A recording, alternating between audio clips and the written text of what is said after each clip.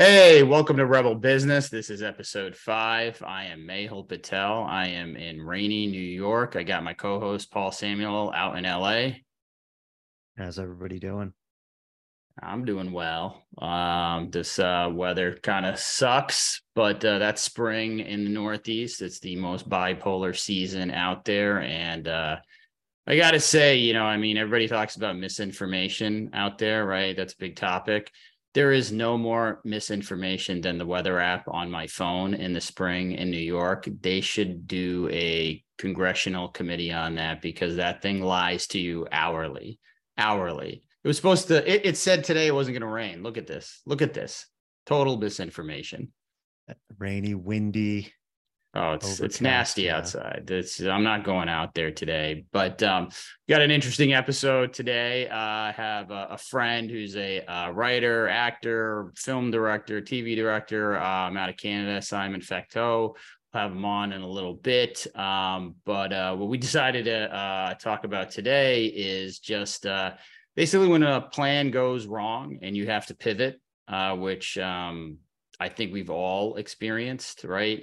Whether it's in business, life, in the middle of a job interview, middle of a career, it happens a lot. And it also happens when you're trying to create a new product, right? And we talked to our co-producer to see if we could get a few ideas in the business world where that's actually happened and the pivot turned into a success greater than what they even thought was going to be originally the plan. And I didn't know any of these, Paul. I didn't know if you knew about these three, but the first one was PayPal. I guess that was the original idea. There was beaming money from Palm Pilot to Palm Pilot. Obviously, that's not what happened there since nobody has a Palm Pilot anymore. And they decided to shift to online payments. That one I thought was pretty interesting. Slack, which is a more Yep. recent one that was supposed to be gaming or something. Yeah. Gaming, messaging, in-game messaging. Yeah. Uh, And so and that yeah, it's now. obviously turned into more of a messaging platform that Salesforce.com bought, I'm sure, for a giant number. And lastly, the one that all of us are familiar with is Instagram. I had no idea that this was really like a location-based app to kind of tell people where you were. And apparently everybody was just using it for the pictures, posting where they were, and they reworked it and it turned into what we have now, which I don't know, maybe that was for better or worse, it's what we have now with Instagram. But nonetheless, economically speaking, that was a huge success. I didn't honestly, I didn't know about any of those three, the original concepts. Did you have any color on that? Yeah, PayPal had gone through a couple of different iterations. It went, the Palm Pilot peer-to-peer to sending money via email, right, to what it is today, right? And there's some interim steps there that were acquired by eBay. They IPO'd, were acquired by eBay in the process, and so it's obviously evolved over the last 20 Yeah. plus years. But I would say it's a fairly common story for most successful tech companies.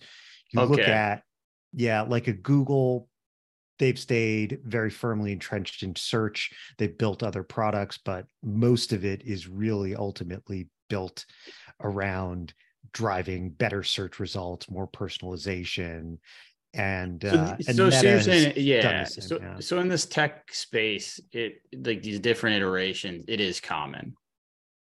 Yeah, and frankly, there's a lot. I would say there's a lot of failures along the way, company failures and idea failures. But Mhm. the mantra has been, this is all kind of built around lean development, uh, build quickly, fail fast, pivot, right, iterate, And and I think figure out. that's yeah, and I think that's actually, something that you don't hear a lot about, right? Yeah, at least I don't. Because all of this was I was a little bit surprised by all of it. I didn't know these backstories of these three companies that we all know, particularly PayPal and Instagram for me. I mean, those are things that I know pretty well. I didn't know that it was that different iterations, but I've definitely experienced that where, you do have to pivot in the middle of something. And I think that's actually a skill that if you're going to go off on your own, or regardless, I think if you're going to just keep moving your career along, I think you need to be able to do that. And I do think it can be hard because it can be deflating, right? You put in all of this time and effort, whether it's a concept or idea that you have, and now you have to rework it, and all that time you put in, it can be genuinely deflating. And I think you do need to be able to push through that.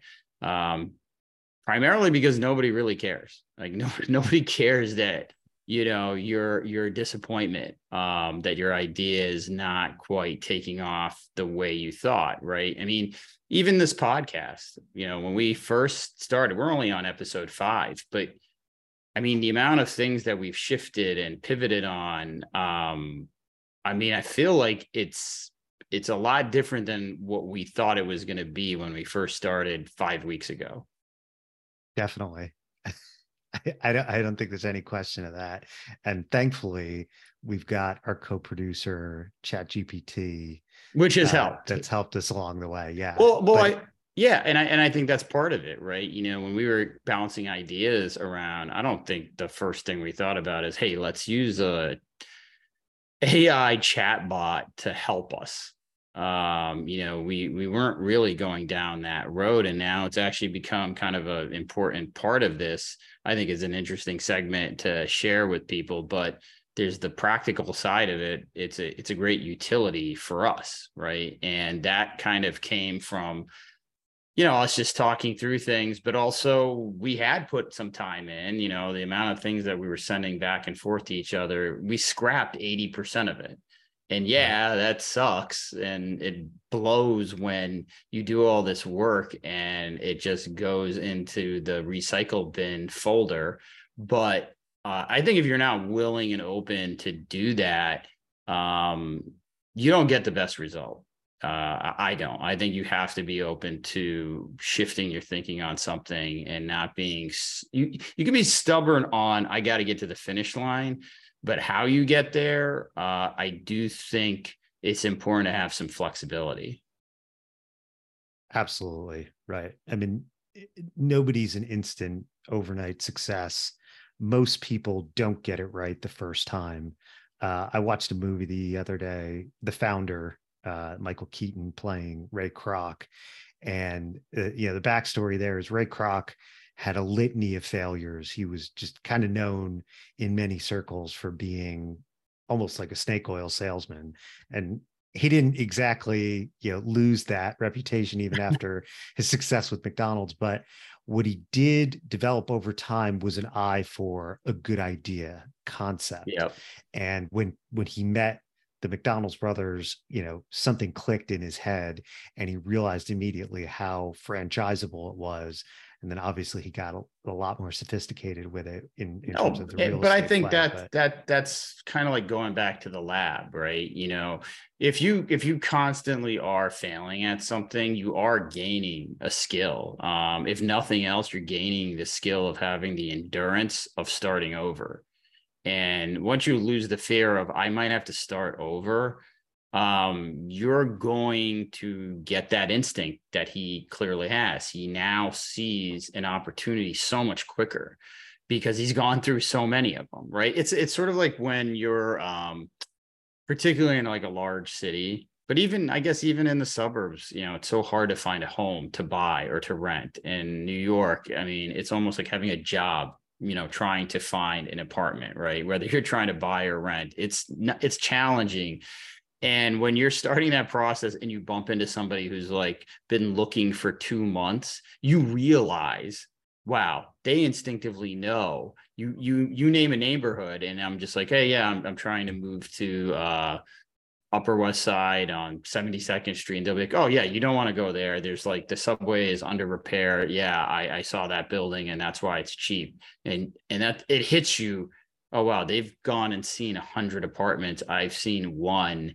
Am I making the right choice? And I think that happens in careers. I think it happens when you're trying to develop a product, all of that. But that constant going out there and doing it, it does give you an instinct. And but I think more importantly, the endurance of and stamina to start over, because that does take literal energy. It takes mental energy, physical energy, and you shouldn't underestimate that. But if you're constantly never doing that, I don't know. I think it can be scary the longer that you just stay on a path because it's convenient.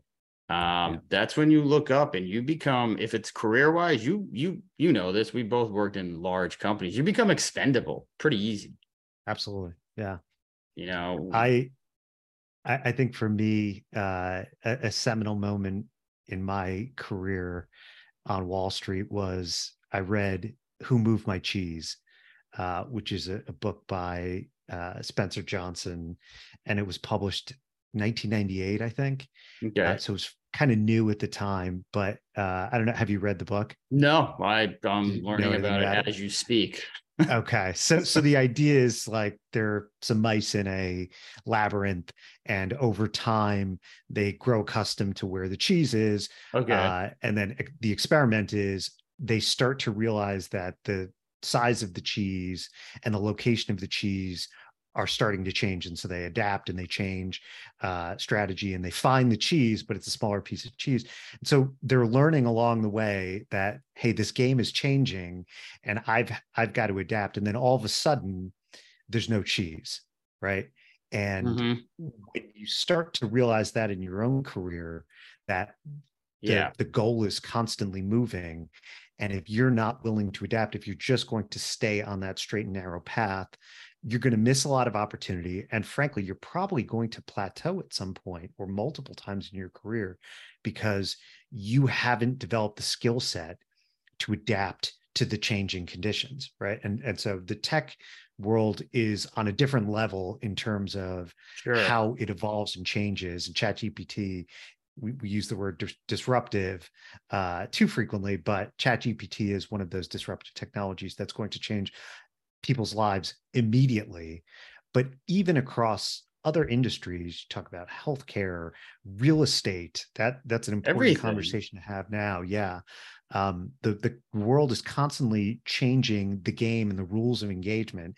And if you're not willing to play with that, within those changing parameters, it's going to be tough for you to No, succeed. I again, you just become you mean, look at Blockbuster Video, right? I mean, there's just countless examples. Like you've got to adapt. And if you don't, you become extinct. I mean, I think that has shortened in corporate America, man. Like I think you have to do that more frequently. This whole sort of notion, I'm just going to do this one sort of professional lane and I'm going to do it for 30, 40 years. That I think is kind of over. Yep. You really do have to be willing to adapt. Like, for example, I mean, if you're a real estate developer who's been building office buildings for a long time, like you are going to have to adapt. The amount of office Yeah. buildings that needs to be built right now is going to change. And I had a situation where the plan that I had completely got turned upside down during COVID. We bought a empty outlet mall with the idea of building this really cool, creative office campus, right? Because it was one story, Like a and it sounded WeWork like a type what was that? thing, or like WeWork type environment, or It wouldn't have been a WeWork type. It would have been okay. just for 3 or 4 companies, or we would have chopped it up as 250,000 square feet. But we just thought we had such a great canvas. Maybe a portion of it would have been co-share, but the vast majority of it would be for companies that wanted more of a college campus feel. And the design looked great, and then boom, COVID happened, and my idea was shit. That was a terrible idea overnight. And what was I left with? I could have sold for a loss, or you come up with a different concept. And that's what we did. We ended up turning it into a life science lab, and it ended up being a really big success for all of our stakeholders that were involved. But I think I had the practice of so many failures prior to that in my life and my career, just, constantly having to restart the clock, that when that came, it was, it was a gut punch, but it wasn't as overwhelming as it could have been. And, it was easier for me to communicate to my investors as well, who are my primary stakeholders in this, what we needed to do. And I think that's another part of this. When things go bad, I think it's just so important to get the bad news out there. I mean, you need to address it. Otherwise, it's simply going to get worse. Henry Kissinger actually has one of my favorite quotes where he says, a problem avoided is a crisis invented. And that's what happens. You invent this crisis. And had we just sort of avoided it and said, no, I'm going to just do The Office, it's going to work, I'm pretty certain that building would still be empty. And we would be, in a very tough position. We didn't do that, and ended up being a record-setting deal for that city. And it was a great success. But I think going back to what we were saying, it was just a lot of years of, getting my, ass kicked that helped, honestly. Yeah. No, I hear you. So when I moved out of New York, I had a similar experience. And again, I'll reference Who Moved My Cheese. And one of the points there was, your mind will take you to a scarier place than reality, right? Mm-hmm. So you're always more scared of what you think is going to happen than what naturally does happen. Absolutely. Right? And so you usually have this analysis paralysis because you've convinced yourself that things are going to be really, really bad. But you bring up a good point, right? Like you pivot, you figure things out. If you've seen the bottom, if you've experienced what it's like to fail several times before that, that you're not screwed, right? You have to figure something out. Yeah. You have to change how you do business. But even if that doesn't work out, that there's probably another pivot that can be made, right? And ultimately, right, it's just a series of decision points that you come upon, and the people that behave best in those situations are the ones that have had to make decisions, right? And if you've made it through life by just staying in the same job for the entirety of your career, you really haven't had to make any of those decisions. Oh, but they've been made for you. You're crippling yourself. I think you're asking for trouble if you do that. And, the thing is, when things get turned upside down, the best way I can describe it, or best advice I could give anybody, is take it as an opportunity where that experience now is going to make you that much better when it inevitably happens again. Because it just does. If you want to move forward, you will always run into an instance where you get shoved back. There's no getting around that. And you see it in a ton of industries. I mean, just even doing stand-up comedy, every time you go up there, you're not going to kill. You're just not.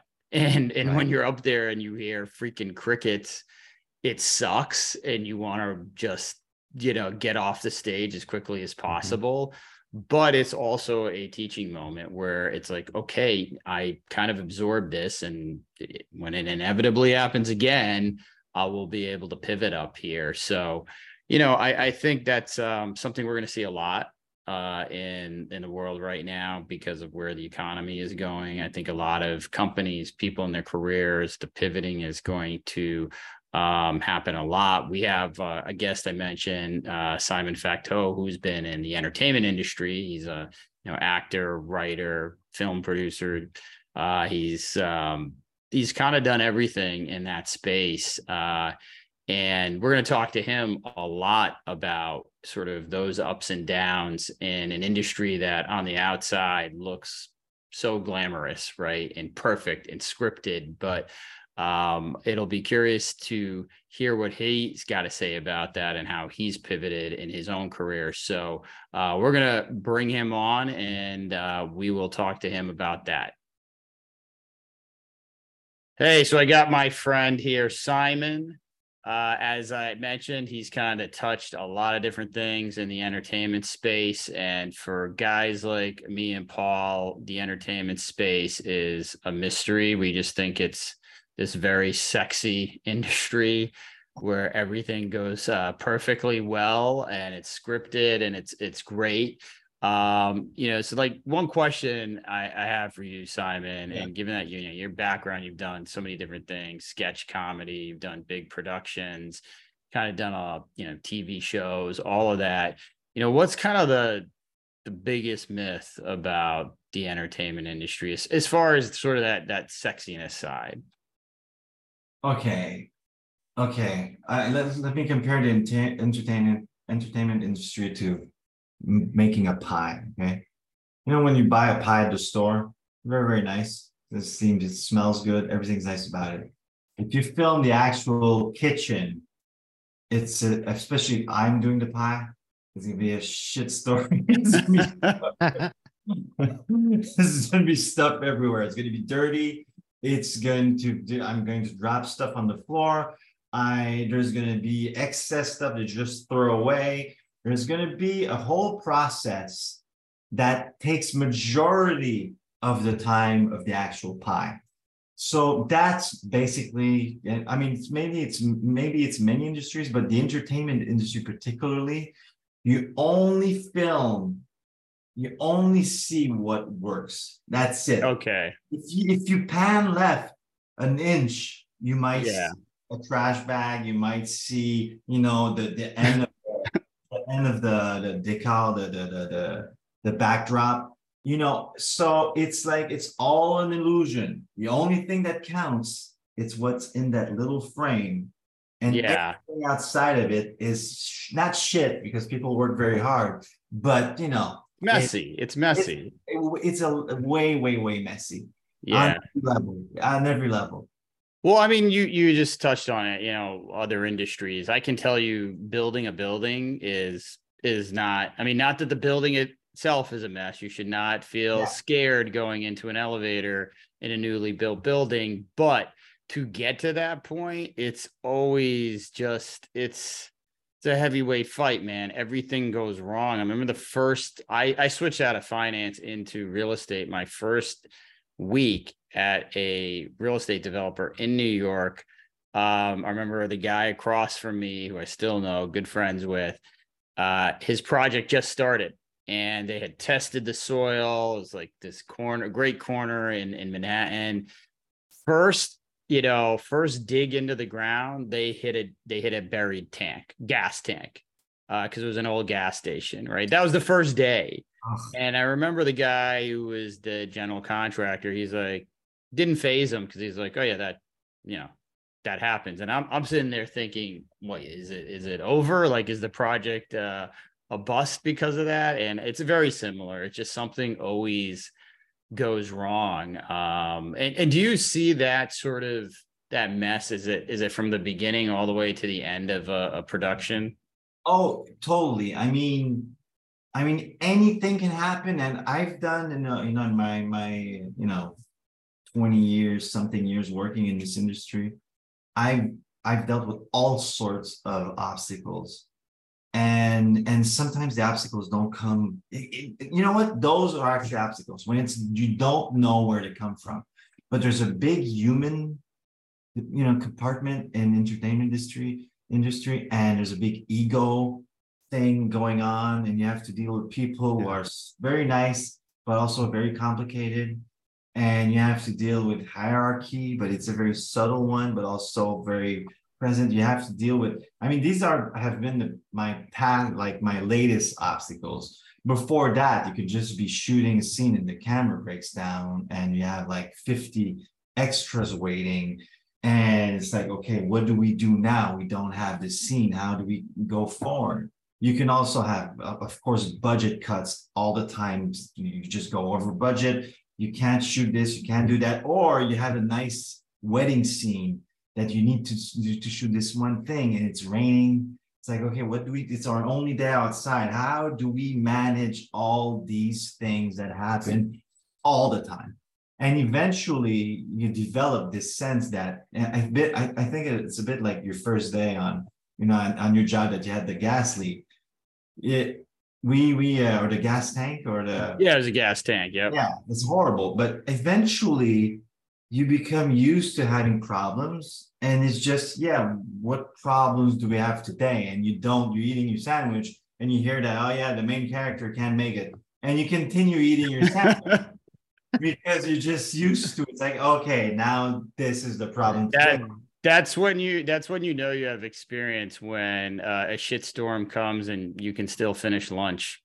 Yeah, exactly. It doesn't ruin your appetite. No, not anymore. Not anymore. Can you share a story with us, Simon? I'm curious, because the ones that we've heard recently are, like Alec Baldwin shooting somebody, Jamie Foxx, impossible to work with, a whole host of male actors who are like, chauvinists, whatever. Oh, you mean about egos? Ego, or like something that happened that, just would shock the rest of us. Okay, I many years ago I had this sketch comedy show. Okay, so we did little sketches, and there was this sketch that we wrote that revolved around, was like a professional parent. Okay, you hire this guy. When you go to work, it's professional parent that comes in and takes your place, and basically it's a dad, whatever. But to shoot this sketch, we need a daughter about, one of the actors in the comedy group, he had his niece that wanted to play. So fine, we'll take her. Good enough. She has a few lines, but she's central to that sketch, and we have the whole day to shoot that sketch.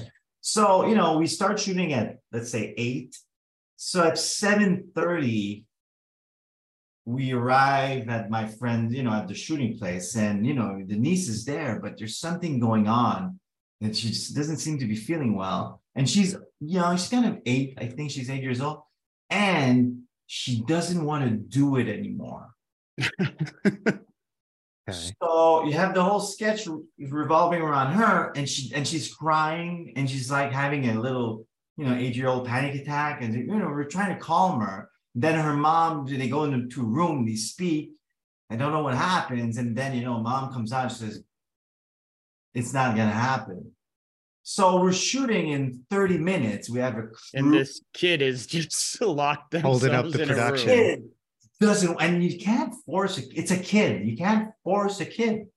It's like, okay, so what do we do now? So my friends, we're in a small town that we all come from to shoot that particular sketch. So it's okay. What do we do? So my friends start going outside, knocking on the neighbors' doors, asking, "Do you have an 8-year-old girl?" So, that didn't freak anybody out. Like there wasn't like police. That day I was directing that sketch, and I was waiting. It's like, okay, we're going to place the first shot. So if we do get an actor, it's going to be there. So we start lighting that scene. We have no one to put in. So there's my friend going outside on my partner, just knocking on different doors on the street. There's the other friend. He says, "Oh shit, I have, we're all older. I have a friend who had a daughter about 7 or 8 years ago. I could call him." Searching for children. Wow. Maybe he has a daughter. He's not sure, and maybe she could come and fill in. So he calls his friend. He says they haven't talked in years. He says, "Hey, how you doing? Do you have a daughter?" He said, "Yeah." "Does she want to act?" "She would love to act." That's all what she talks about. So she did. "You know what? Can she be here today?" "Okay." So Wow. yeah, they bring the daughter. Turns out she's an amazing little actress, amazing actress. She nails the lines way better. I mean, I don't want to, you know, Screw the spoiled kid. Give me this kid, man. This kid was amazing. So we shot the sketch. It worked out. Everything went well. We finished on time, but it was a major, major problem, you know? Oh, well, yeah, not Wow. having the The main character. See, Uh, what do we do? So I do have to correct you on one thing where you said you can't force an 8-year-old. I got to tell you, I'm just going to have to assume that these parents were not immigrants, because I could straight up tell you, if I had a job to be an actor and I told my mother I don't want to do it, there would be no there I would be doing it. Trust me, I would be doing it with a bloodied nose and a fat lip, possibly, but I would be doing it. I would be doing it. Oh, So my I goodness. think the lesson here is only hire child actors whose parents are immigrants. I think But that's really the only thing. That's the solution. but that's the thing about acting that makes it different from, you know, normal child labor, is that if you don't look good and if you look like you don't want to be there, it's not gonna work. Yeah. You have to need somebody that wants to do it, because even if it's just like this, doesn't Oh, yeah. the scene's dead. So anyway, that was one, and you know, in problems of that magnitude, I've had many, like at least 30 times different issues happening. It's like, oh my God, it's like, how do we fix this? Yes. Well, I'm sure you've had it with adult actors. Oh yeah. But At at least you can yell at them. I'm not doing it. No, you had also working with animals is Oh my God. Animals. That's wild. I mean, I think it's so interesting because in the corporate setting, you have some, employees who won't work as hard as others. I mean, you just have that. And I guess it's very different here. I mean, where it's a creative space. And in this situation, it's like, yeah, there's no scene without this. I'm curious, did your friend's daughter then go on to continue to act? You know what? I don't know, but she was really good. She had a knack for it for real. I mean, I've seen a lot of kid actors. She was good. She was good. So I don't know if we didn't call back. Wow. No, that's definitely turning a loss into a win. Yeah. For sure. I mean, you said like sometimes it's just straight up something that you have no control over, like weather. Yeah. Right. I mean, have you ever had another situation, maybe not weather related, where it's just like, well, what are we gonna do now? We had to shoot with a cow also, and you have to bring the cow in the studio. We were shooting in the studio, and the cow weighs about 1,500 pounds. And you just want sometimes one movement, just turn to the camera. And when you bring an animal like that on set, the set is about 40, 50 people on set, but you can't scare the cow. So all of a sudden, there's like 40, 50 people speaking like this. And you can't speak loud. And you turn off the lights. Every light that's not needed for the scene, you turn them off and just bring the cow. And then the scene is in the shower. Okay. So the joke was that there was a cow in the shower with the woman. God.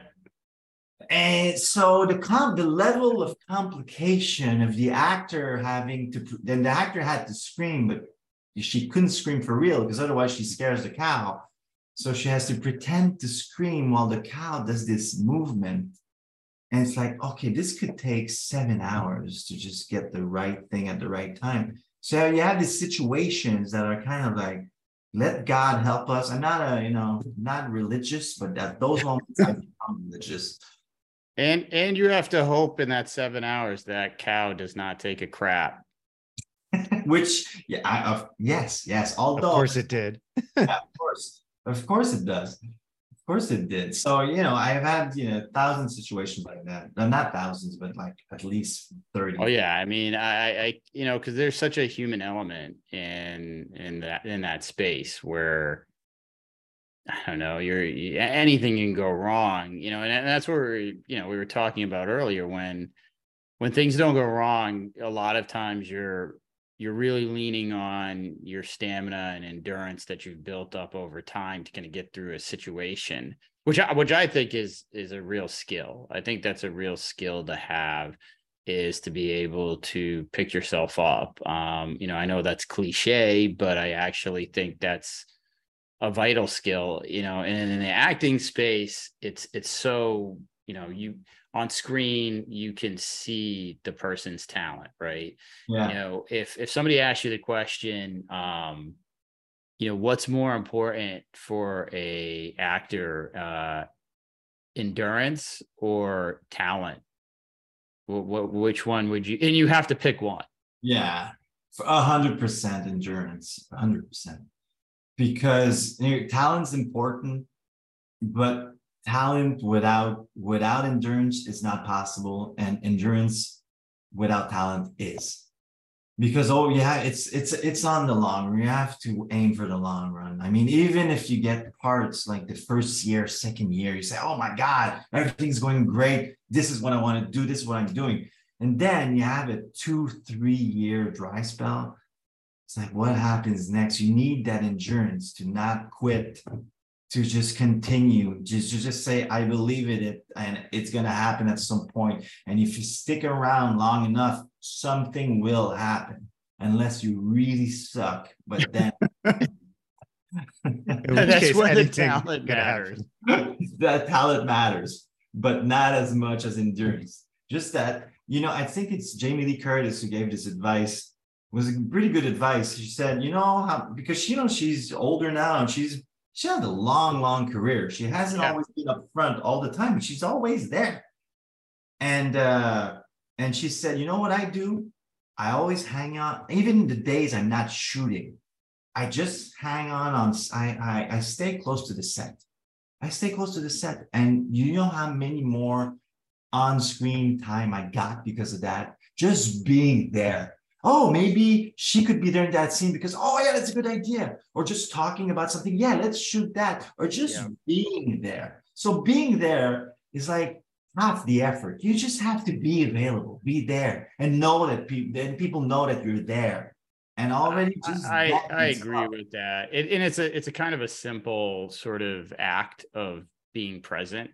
But I do think being there does matter. You know, when I was starting out in stand-up comedy in New York, I was frustrated. I wasn't getting a lot of spots.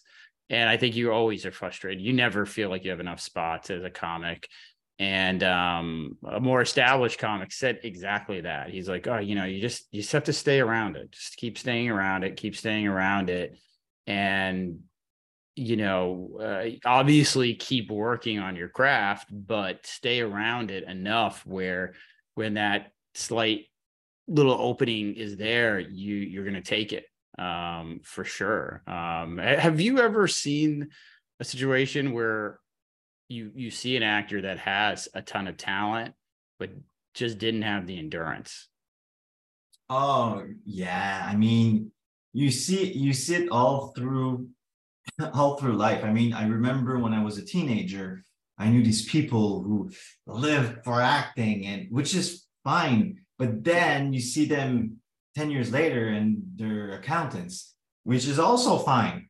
But wasn't there, you know, they didn't have what it took to just really like, you know, put yourself out there and just, maybe I won't make money for 7 years because I'm an actor, you know. So that, a lot of people. And then later on in the career, you see someone playing in that, and then a few years later, they're doing something else. Listen, acting, the thing is that acting, there's no guarantee. I mean, anything, okay, let me put this another way. Any job that's worth it, there's no guarantee. Yeah. There's no guarantees it's gonna work. You just have to just go for it and have some sort of faith. And later on, when you win, if let's say it didn't work out, at least I really tried for real. I didn't just back off because I was scared. I tried, and that's your reward at the end, you know, if it didn't work out. But there's no guarantee about anything. There's just no guarantee. You don't know, but you just have to do it anyway. Yeah, there's no sort of path you can just like a predetermined map where you're just like, here, do these things, and boom, boom, boom. you make it. It's not like building a model airplane, right? Like it does not come with IKEA directions to get you to a finished product. No, totally. You just have to believe it like a religion or like whatever. You just have to do it anyway. Do it anyway, even if it's not work. You have to love the path. If you don't love the path, don't do the path because you're gonna find it very, very long. Yeah, no, I definitely agree. But as far as we had a guest on last week, and we asked him the same question. What advice would you give first year Simon? I think the advice I would give myself is to start right away working on what you really want. Because you can have these temporary things that seem okay. That's like, okay, I'm going to do this for a while and then I'm going to start doing that for real. Just start day one with what you really want to do. Do you want to act? Do you want to direct? Do you want to whatever? Just do it. It's not going to work for a while, but all the time you spend not doing it is time you're going to have to put on it later on. So just start day one. Start what do you want to do and do it. That's it. That would be my advice. Because we tend to push away goals to safer goals. That's like, okay, that's safer for now. It's easier to do than that. So I would say no. I know Yeah. it's, but I agree. I mean, even working for yourself, it's very similar. You kind of have to accept it's going to suck for a while, but that's the path you're on. And Paul, you were referencing that book that I've never heard of because Who Moved My Cheese? Simon, have you heard of that book? what is it? Who Moved My Cheese? I never heard of that. We're not as refined as you. I'm gonna get copies for both of you. I want PDF. But what's the book about? So it's just about, embracing change within your career, no matter what, right? The rules of engagement are constantly changing across every industry. You look at the media industry, 25 years ago, streaming didn't exist, right? And now I'm kind of curious, this kind of segues into a question that I have for you, Simon, which is now you can publish content on YouTube, your own private channel, these little pockets of the internet, or you can go kind of mainstream, Hollywood, Netflix, right? Has that helped or hurt somebody like you, right? Because yes, you have access to so many more outlets, but so does everybody else. And so there's so much more competition for eyeballs. How is that? Because that to me is a major disruption to the movie and film industry. How has it impacted you? Has it been positive or negative? For me, I think it's been positive for sure, because I've used these social platforms to do projects. My philosophy, I think my philosophy even before I knew it happened, is that I don't judge the medium, which means if you do an ad, let's say a 30-second ad on TV, if you do it well and if you do it smart and if you do a very good product, people are going to notice it. Let's say you do a movie, very good product, people are going to notice it. Let's say you do a TV show, my point is, no matter what you do, let's say, there was Vine at the beginning, 8 seconds video. You remember Vine? Right. And it's like, some people were really good at Vine. And it's like, okay, that's another format. So I believe in quality. I believe in quality of the product. And what all these platforms has created is like, everything is more competitive. And sometimes for good, sometimes for bad. I mean, for Instagram, sometimes it's bad because it's only based on appearance. So people are kind of becoming crazy with that. But in general, the quality of like Mr. Beast, he's a YouTuber. A few years ago, being a YouTuber equaled being a loser. It was like, okay, you're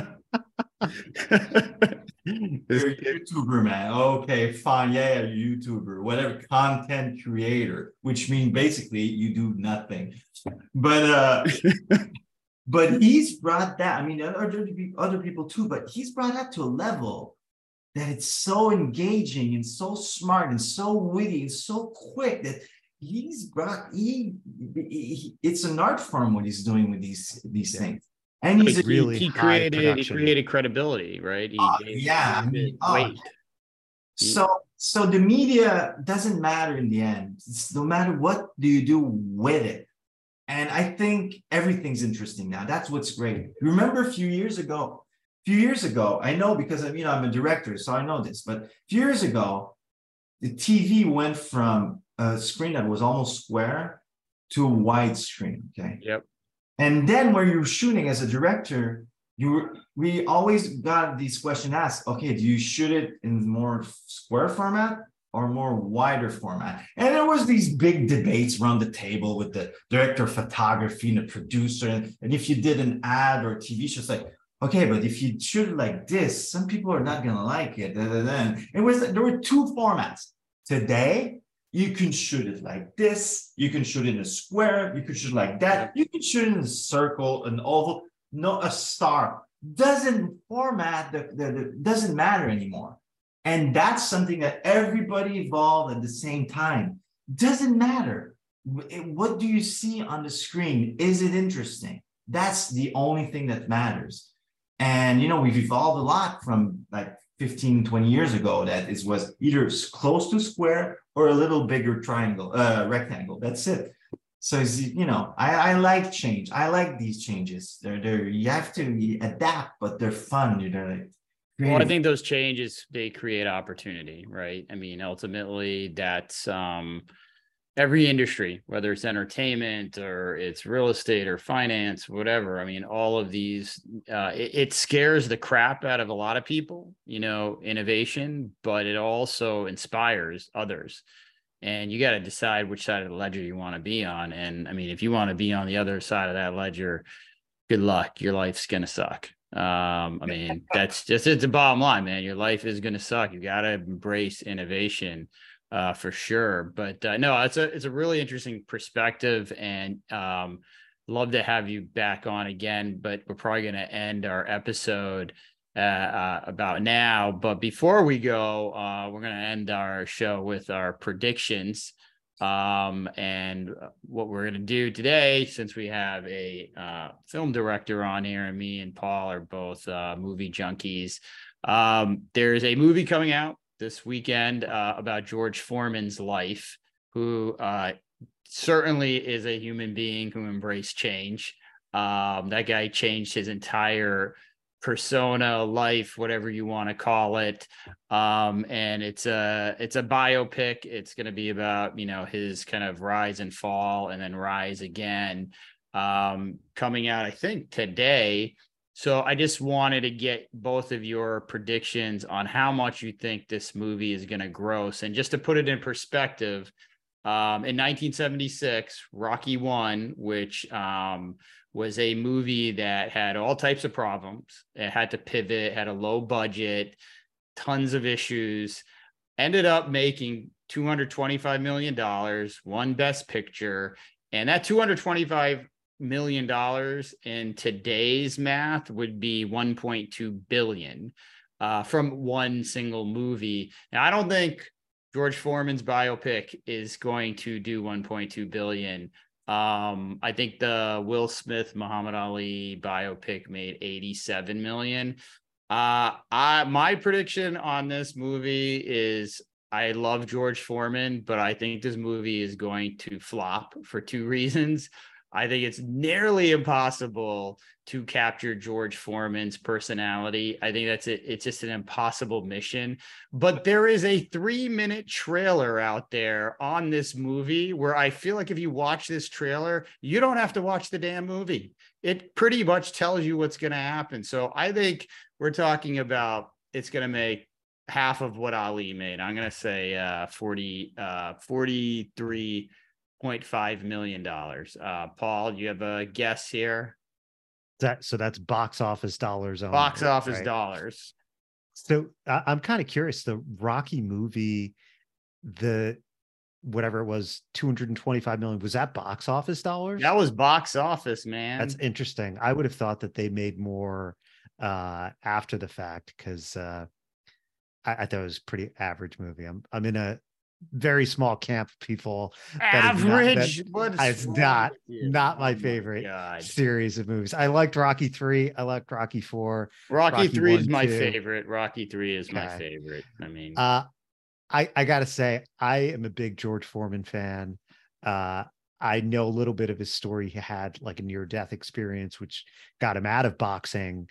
And then, having fallen on some bad fortune, he, decided he didn't have much choice but to go back to what he knew and what he was good at. So it was nice to see, his comeuppance story, but it's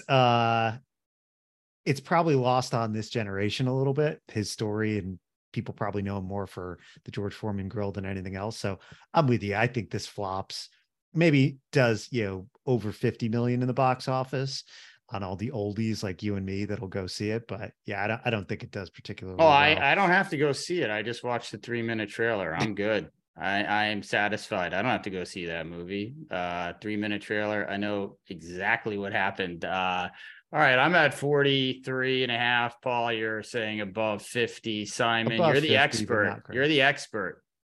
Listen, it's coming out this weekend, and I love movies. Never heard about this movie.